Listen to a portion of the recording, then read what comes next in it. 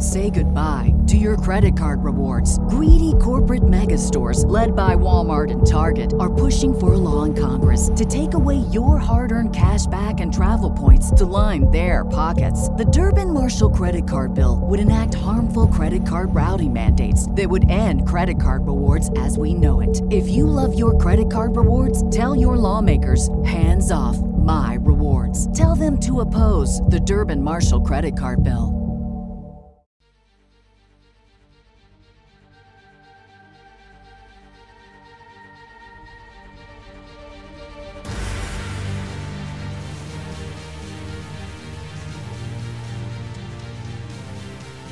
Greetings, nerds. This is Cena Nerd. I'm your host, Sarah Belmont, and with me, as always, is our Mr. Producer, Will Paul. How are you doing tonight, Will?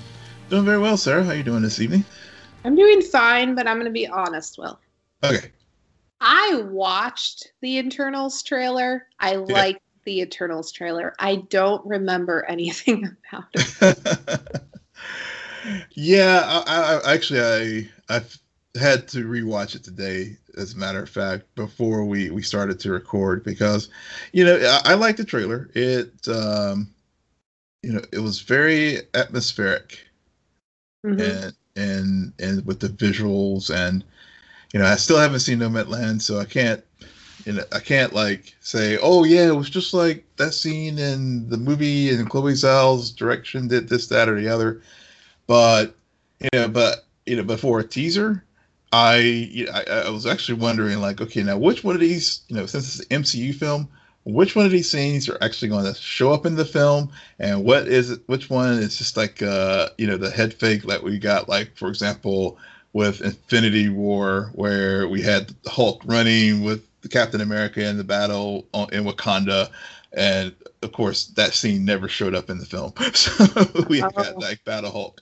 So I was watching it for, especially, the thing that I thought that would be that example in the trailer is the whole little bit of them around the dinner table talking about who could lead the Avengers. Yeah, I remember that line. This movie it's so funny because I think, honestly, the first thought I had after watching the trailer was, we should have already seen this movie. Yeah. If 2020 had gone differently, we would have. It's so weird to me. We still haven't even seen Black Widow, and there's something about it that, even though we're starting to get movies and things are starting to go back to quote unquote normal, it's almost like this hesitation, like, yeah, we'll see what happens. Yeah. Oh, yeah. You're totally right. It's just like, now that the things are getting back to somewhat normal and restrictions are easing, and it's like the first time you go to the store, and it's like, and you forget your mask, and then you're like, oh, wait a minute, I don't have to wear it unless I just want to. That's kind of the feeling with films this year. So it's like, is this real? Like, are we really going to get this? And especially with the Eternals, I mean, when I saw it, and and of course thinking about the storylines in it, and they talked about how they don't interfere, and then and I've heard people on other podcasts and stuff like talk about, well, what's so special about, why didn't they show up during the Infinity Saga, and stop Thanos? What's so special about now, post the blip, that is why they had decided to come. I don't know, but we should be getting it in November, which is great. Other things that are to come in the future, that I've also forgotten about, because it's been a long time since we stepped foot in the fandom. But don't forget, Will, in August, DC Titans will come back. Yeah. So the cast teased a little thing last week during the HBO Warner Media upfronts, and so they shared a tweet of all of them, doing their thing, and at the end it's like, we'll be back in August, and so definitely I'm actually looking forward to this season. I thought like the second season with Deathstroke ended, and reflecting on it was actually pretty strong overall, especially in comparison to the first season. Right. And so yeah, I'm looking forward to this, and the other thing I'm just looking forward to is the date when Doom Patrol returns. Yeah. Doom Patrol #1, Titans number like 9, but no. I agree. The second season a lot better, more consistent than the first season. Yeah. Still need to kill that character that I don't like, but that's another story. Henry Cavill is to star in the Highlander reboot. Yep. Yeah, that was some new, he's like, well, if DC's moving on from me, I'll just move on from them. But I wonder if it's going to be like a straight up reboot where he is going to be McLeod, or if it's going to be a situation where he's playing a descendant. But there can only be one. There can only be one person. I don't know the lineage or the legacy. I don't know. Yeah, I don't even know how to speak tonight. Let's be honest. DC comic. Well, she's not a DC. Ava DuVernay. Yeah. The produced, and we've talked about the show before. So Naomi has officially been picked up for series, which is great news. Unfortunately, with that pickup, Painkiller, the Black Lightning spinoff, is not picked up, but it could be headed to HBO Max. Yeah.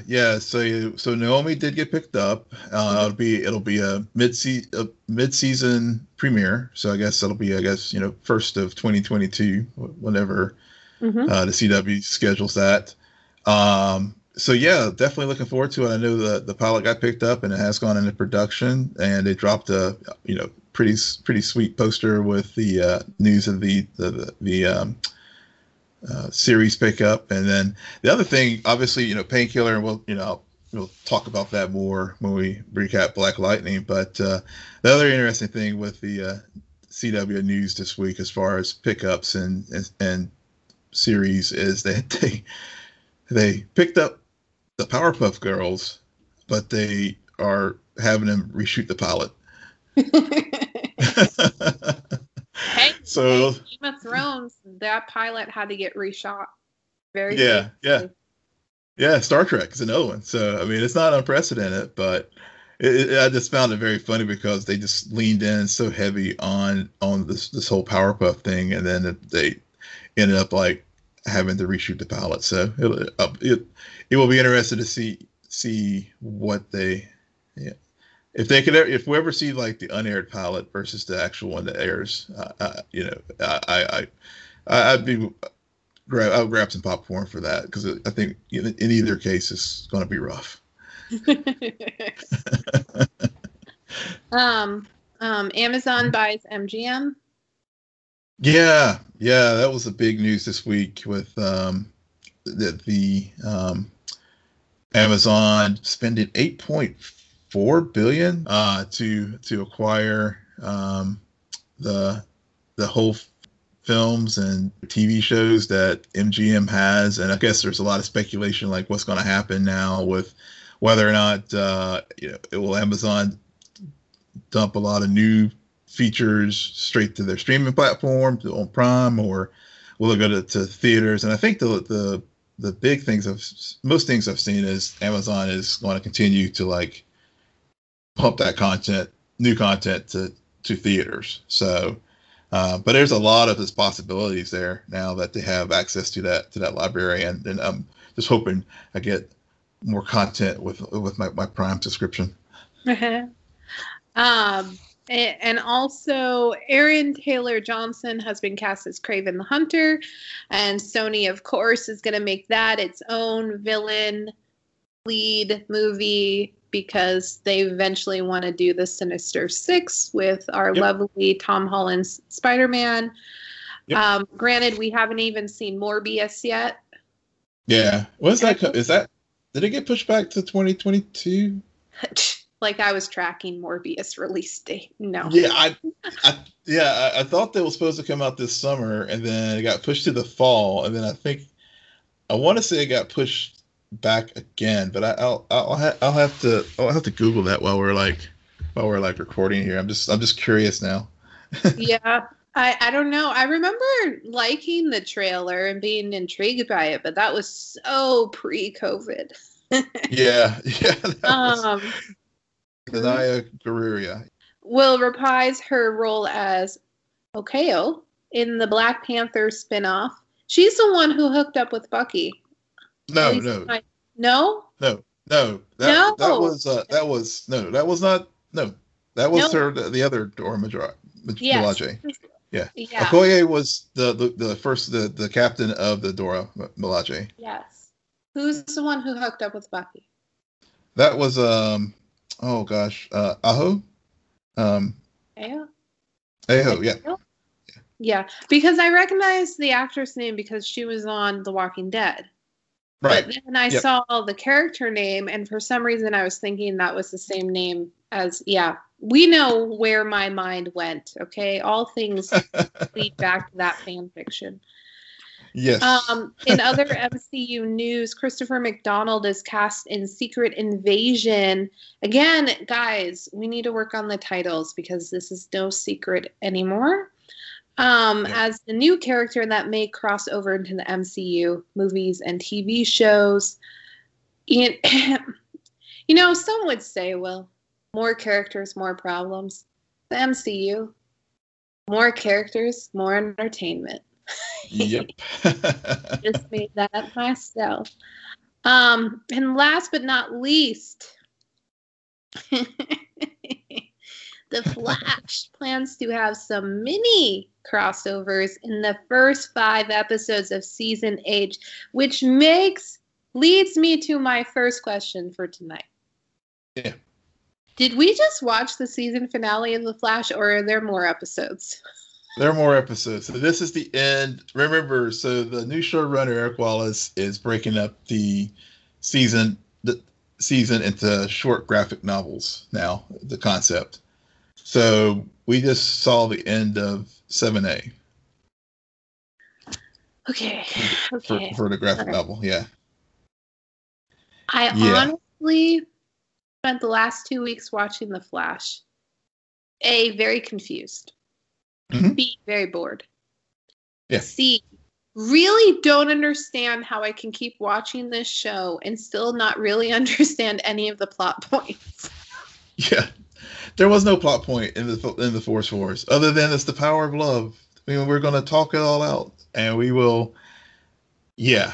I mean, the biggest takeaway from the last few weeks of this show is Barry and Iris finally had sex. I mean, that's basically it. That was so creepy. I'm glad they didn't show it. But I mean. Well, and I guess, I think the whole theme, even though it was very forced and very convoluted over the last couple of weeks, with the whole Force Wars and this whole family thing, it was which was very, very forced, very convoluted, not really, They used these MacGuffins of the various forces to create this narrative to basically get us into the place that that Barry and Iris are finally going to have a family of their own with human kids, not ones that are created in some way that they really never fully explained, and so. So these the 4 individuals that they, created, air quotes, in the Force Wars, there's no stakes or emotional attachment to these people or anything like it, and so that's why I think the whole family analogy failed. Right. In this 7A.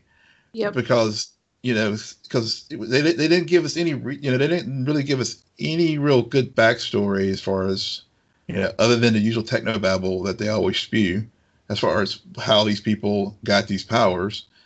And then Joe throws out this crazy analogy like you don't even if your kids do bad things, we still love them kind of deal.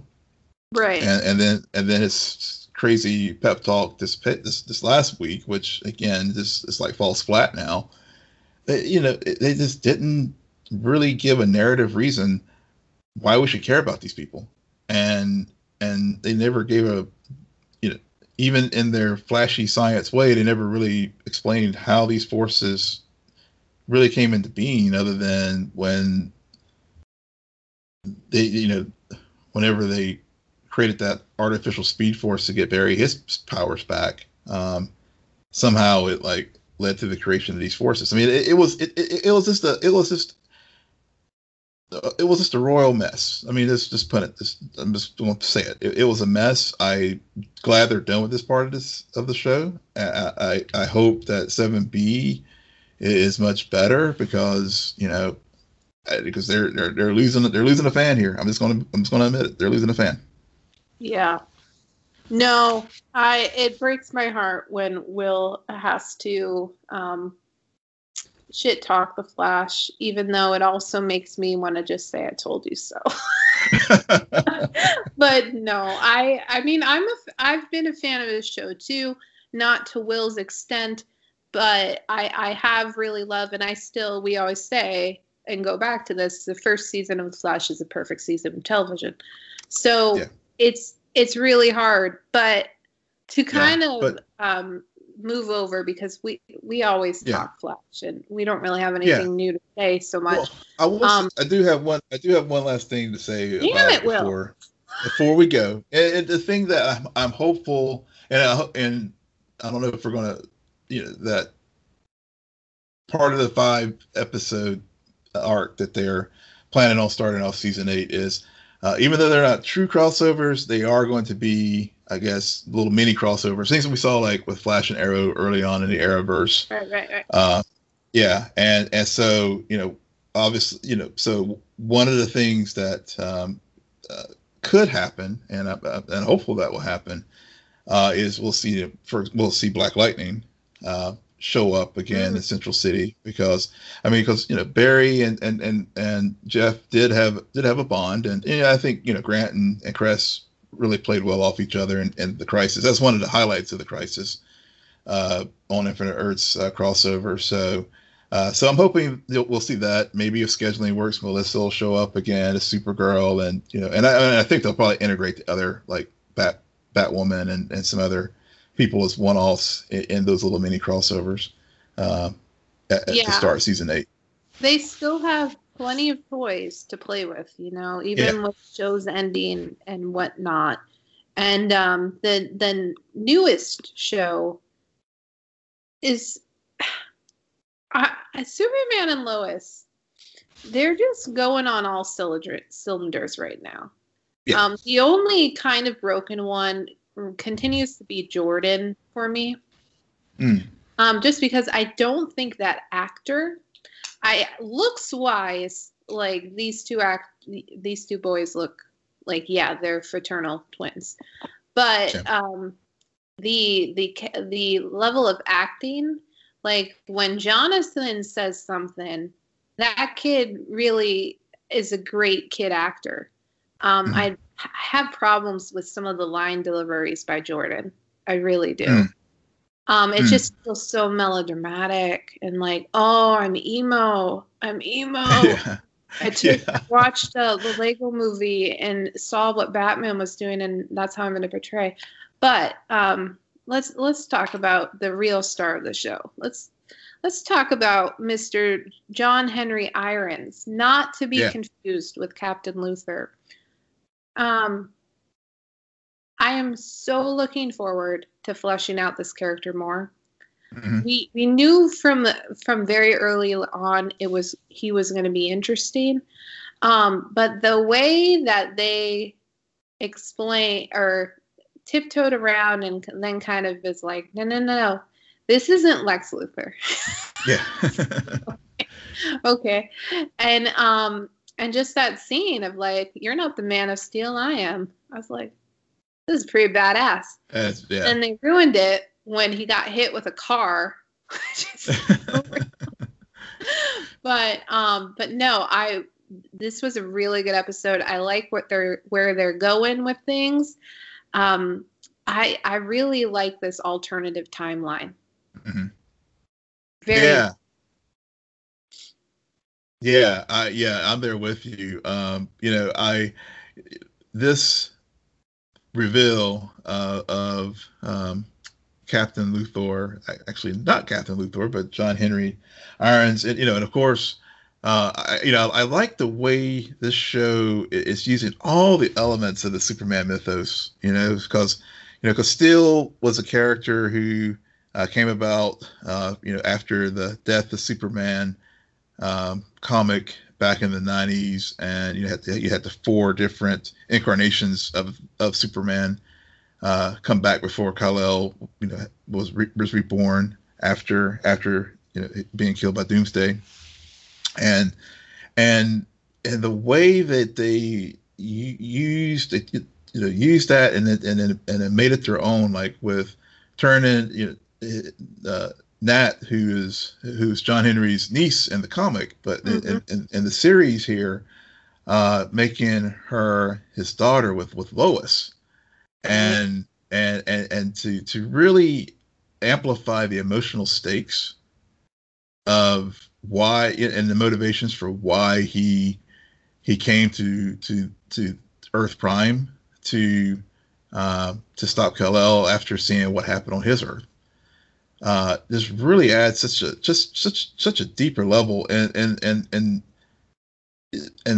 the as he was playing someone else to find out more what was going on in Smallville as far as what was going on with EdgeCorp and his relationship with Lois, and then we find out that on his Earth he and Lois were married, and it just hits all the right beats story wise without the unnecessary melodrama that we see in other shows. And I think Todd Heiberg, who's the showrunner for this show, definitely learned some lessons from his time on The Flash and being an EP of that, and it has definitely did some good course corrections as far as how to tell a good story without the unnecessary CW melodrama. I mean, this show could easily it could easily transition over to HBO Max and not miss a beat and be just as enjoyable. And that's why I watch the extended cuts, because I feel like I'm watching an HBO Max level type of show. Yeah. And then Jordan says something, and it's like, yeah. CW. Yeah, but I hear I get what you're saying about Jordan, but I think it's I think back to the movie Man of Steel and whenever Clark was learning how to use his powers and the sensory overload of the hearing and stuff. Because I was wondering where they were going to go with that, because the week prior, he got beat up by Tag, who blames him for giving who blames him for mutating him, even though I think it has something to do with the X kryptonite. Because thinking back now, that party I guess was near. Say goodbye to your credit card rewards. Greedy corporate mega stores, led by Walmart and Target, are pushing for a law in Congress to take away your hard-earned cash back and travel points to line their pockets. The Durbin-Marshall credit card bill would enact harmful credit card routing mandates that would end credit card rewards as we know it. If you love your credit card rewards, tell your lawmakers, hands off my rewards. Tell them to oppose the Durbin-Marshall credit card bill. The mines. Yeah, it's definitely X kryptonite. Yeah. So that so all of that was going on last week's episode, and then going back to Metropolis and playing the football game and it could be just that we are more familiar with the other actor because he was on not Big Little Lies, Little Fires. Yeah. Very similar names. But I just, I felt like this week in particular, Yeah. John had more of the like teenage angst going on, but yet I didn't feel as much of like, okay, so this is a part where I get up and get myself something to drink. Yeah, Jordan. Yeah. And I guess that I'm just also tired of Jordan doing this. Being like I need to see a different side of Jordan. Mm-hmm. What I'm getting at, because right now he's a kid with powers who doesn't know how to control them. I've never seen that before. Oh wait, I have seen that before many times. Yeah. And I think he defaults into playing victim way too much. Like needs to be some accountability there. Yeah, I get that point. Yeah, and hopefully they will break that now, given that he is starting to understand how to use his powers. First, because first the first thing we saw was the indestructibility. The second thing was the enhanced speed, strength and speed. Now we had the sensory aspects of it, and of course the heat vision, which I thought was pretty cool last week with how Clark just like took the full blast into his hands while he was on the field there. So, but to your point about little fires everywhere, and Jonathan, thinking about that series and love triangles and stuff, and how they dealt with that in this show this week with Jonathan and Jordan, and Jordan focusing on Lana's daughter to sort of get control of his powers, and I'm glad and every week you think they're going, there are things that happen, like obviously Jonathan reaching out to break up the fight, and Jordan ends up breaking his hand. I think those things can easily fall into bad tropes, but I think the deft way the show is handling those things with the way the brothers communicate with one another, and also seeing how Clark handles it as a father helps it from becoming that the sitcom family tropey kind of resolution that all things are good as the series moves forward, because there are consequences, as you said, and I think Jordan is going to have to start learning how to deal with the consequences of things that he's done. Yeah. I also it's kind of interesting. I'm surprised by how much Lois is almost the lead of this show. Mm-hmm. More so than even Clark, just because, and they're making it a big point, like, and we've talked about this before, like Edge is her villain. Yeah. And she brings Clark into that periodically, but it's a lot of times it's her, and then and yes, we know the classic saying, like, she's just a damsel in distress, but she's and maybe that's why I really like John Henry Irons' character so much, is because they were able to utilize him to also help save her and help her investigate Edge. Mm-hmm. And so she didn't have to rely on Clark. Meanwhile, Clark is more focused on how does he be a dad? Yeah. And how does he also now be a dad to one son with powers and one son without powers? And last week's episode, we sort of got the building of like that jealousy. Mm-hmm. But that's what I'm interested in seeing happen with the boys, is that desire for love from their father, yet one of them pretty much is like you're like with me, like we have these abilities, and then the envy that comes from each other, like the sibling rivalry, I think will be interesting, more so than the clear love triangle that they're building. No, I don't think there's going to be a love triangle. I think. I remember in a promo, the writer even mentioned this love triangle. I don't know what you're talking about, Will.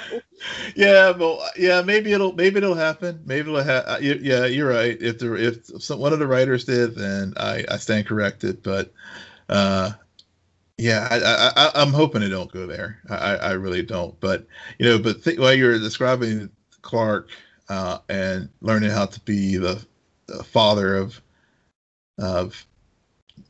one who has powers, one who doesn't, and how he navigates that. I think that's one of the strengths of this show. Yep. But also, I'm thinking back. I don't know if it was last week's episode or maybe one of the earlier 5 with Lois, and talking with Jonathan, especially whenever he was so, still upset still with losing, being the football hero in Metropolis, and then they come to Smallville and he's relegated to the bench, and then all of a sudden Jordan, because of his powers, now is like on the team, and it's like the coach loves him because of what he can do. And you're right, there is going to be a point in the series where Jonathan is not going to be covering for him, and we saw that some in this episode. Yep. Whenever he was talking to Lana's daughter, it was just like, I beat him up. He told him everything. I mean, basically he said everything but that he has superpowers. Yeah, it's so maybe that's how they'll address it, more so than it becoming a jealousy thing. Maybe, which is also good, because they made it a clear decision to early on bring the boys in to the secret, and now they're expanding the secrets, with everything else that's going on, which was an interesting revelation of, like, we've brought them in, but they still don't really understand everything Mom and Dad do. Right. And all of the danger. Yep. So, and one of them is going to slip. Like, they're going to tell somebody. They're going to get drunk. That's season 2. That's season 2. That's so season 2. But yeah, this show it's coming back strong.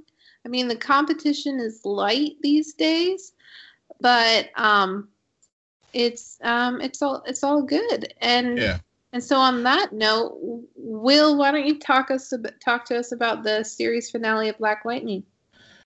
Yeah, so we had the series finale this week, and so they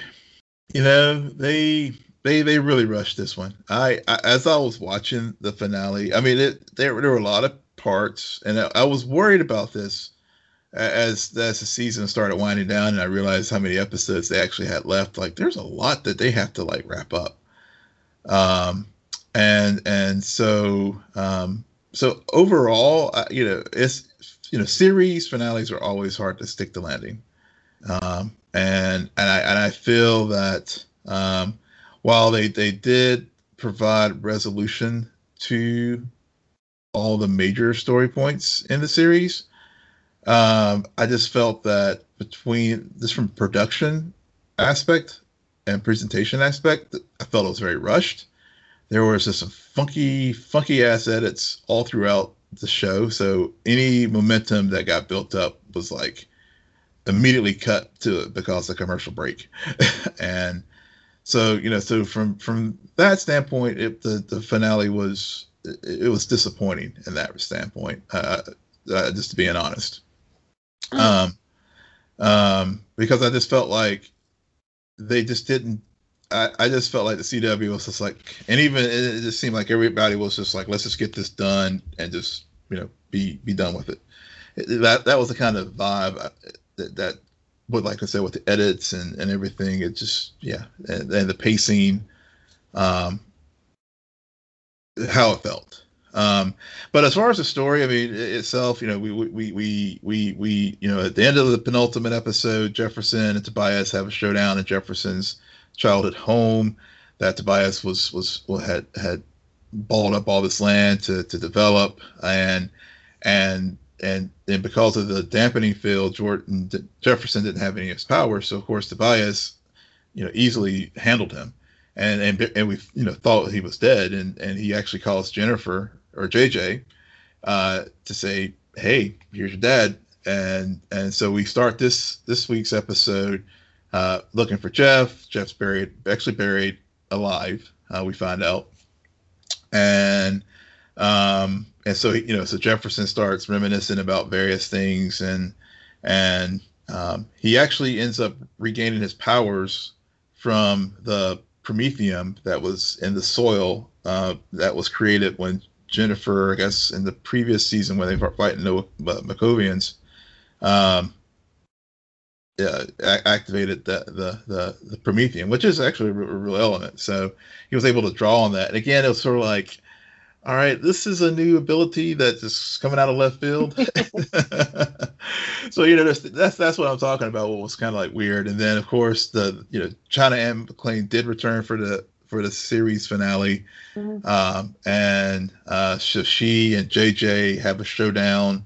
Turns out JJ was a creature in the ionosphere who was happy to feed Jennifer Pierce powers, but of course, obviously, but was evil.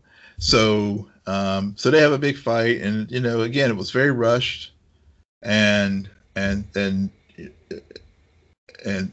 very, it was just very rushed, and again, it's just like, well, again, it would have been good if they had another episode or two that really fleshed that out. Yeah, but they had, of course, finale. Jefferson and Tobias do have their one big showdown again, and Tobias's place, and they break Lala out of the carbonite that he was placed in a few episodes back by Ishmael, and in the process, Jefferson, Tobias gets knocked out the window and gets impaled. And then he reverts back to his old self, and dies and stuff. And then we have the family reunion. The family comes together. Grace and Anissa finally have their wedding, and it was a very interesting shot because I've been hearing just listening to other shows and people talking about China's leaving, and something happened on set apparently that led her to leave the show.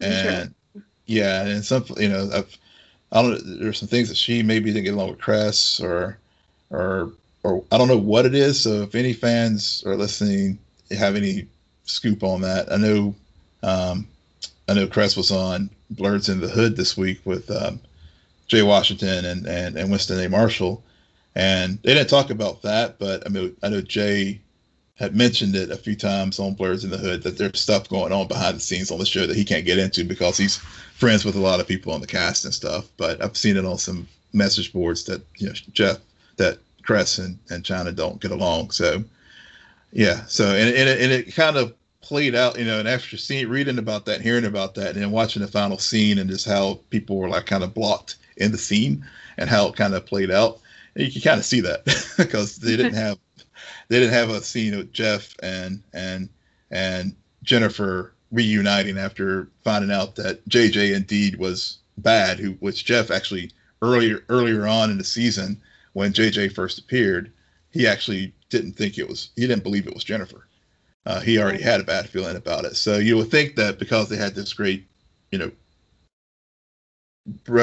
revelation that Jennifer really, this is our real Jennifer back, they would have one-on-one kind of scene together. They didn't.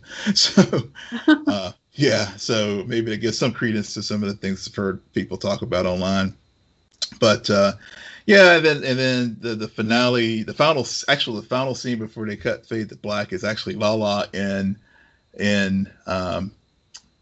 Tobias's condo, which I thought was a weird way to end the series. You would think, that probably would have been better. You think you would end the show with, with the hero's family and how Jeff was like, yeah, I'm passing the torch to Wild and Thunder and Lightning and TC. But no, they end the series with Lala, which I guess they were really feeling strong that Painkiller was going to get picked up. But obviously, we learned Monday before the finale even aired that CW decided to pass on the Painkiller pilot, and Painkiller also, I guess to build for that show, assuming it did get picked up, the kill code that he had to kill the Pierces was deactivated by TC. So so they were doing a lot of setup for Painkiller beyond the backdoor pilot earlier in the season.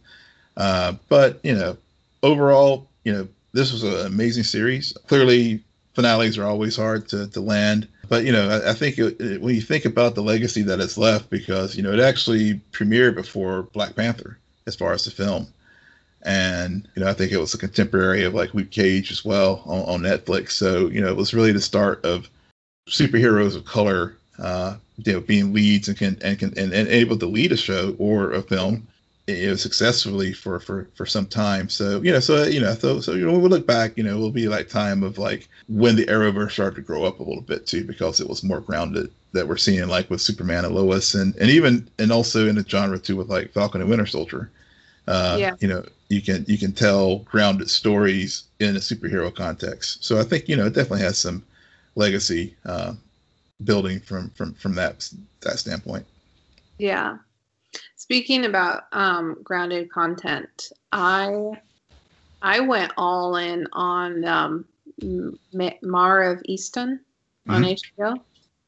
Maybe meaning to check that out. Yeah, that show is like True Detective. Huh. Wow.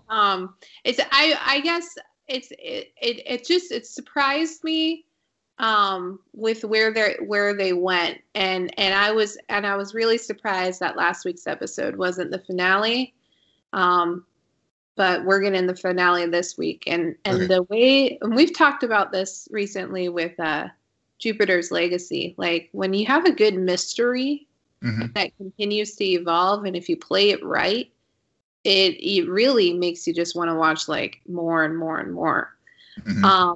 But I watched that, and then surprisingly, I pretty much am caught up on Handmaid's Tale. Oh, okay. How is that? I mean, I know a lot of people are kind of down on that series now.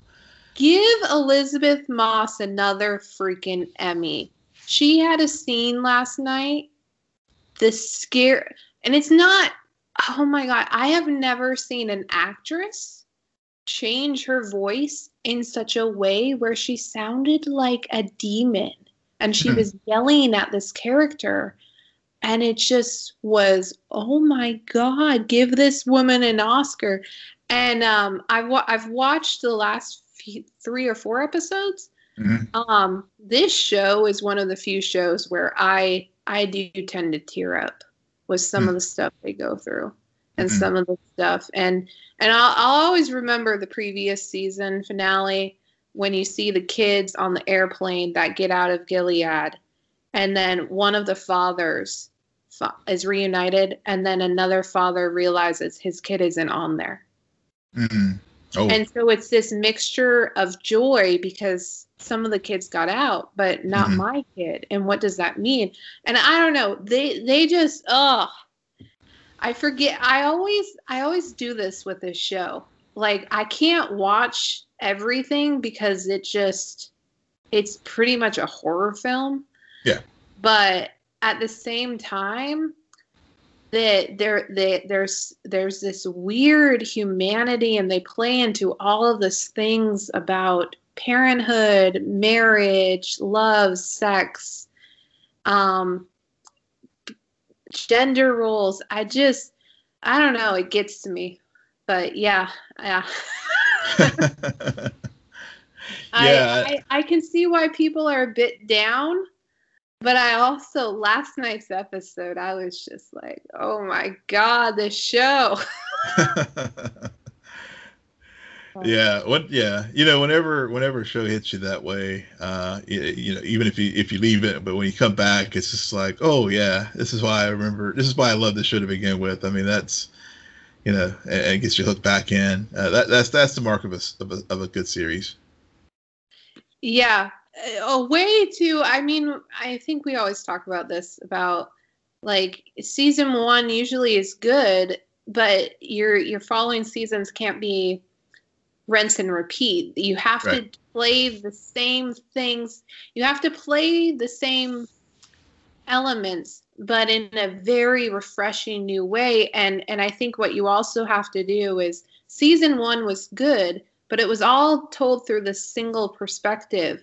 And so if you change one variable in that, how then does this world work? And then that's what this following season about, and that's what they're able to do, where like the first season is all about just introducing you to Offred and Gilead, and then the second season there's they add another layer, and then the third she gets moved out of that house, and then and now she's in Canada. And so it's her, like, after 7 years of being in this place, now she's in Canada, and so you're recognizing more of the PTSD and all of this other stuff that's happening. And sadly enough, her daughter is still in Gilead. And what does that mean? Yeah. So anyway, spoiler alert. Yeah. I think that's it for us tonight. Will, why don't you tell our listeners where they can find you? Yes, you can find me at Will M. Polk. That's WILLMPOLK. And you can find me at SJ Belmont, SJBLMONT. Please follow our crew on Twitter at Scene and Nerd. Friend us on Facebook. Follow us on Instagram. But most importantly, rate, follow, and comment on Apple Podcasts, Spotify, YouTube, Google Podcasts, or wherever you get your podcasts. Good night, Geek Out. You're welcome.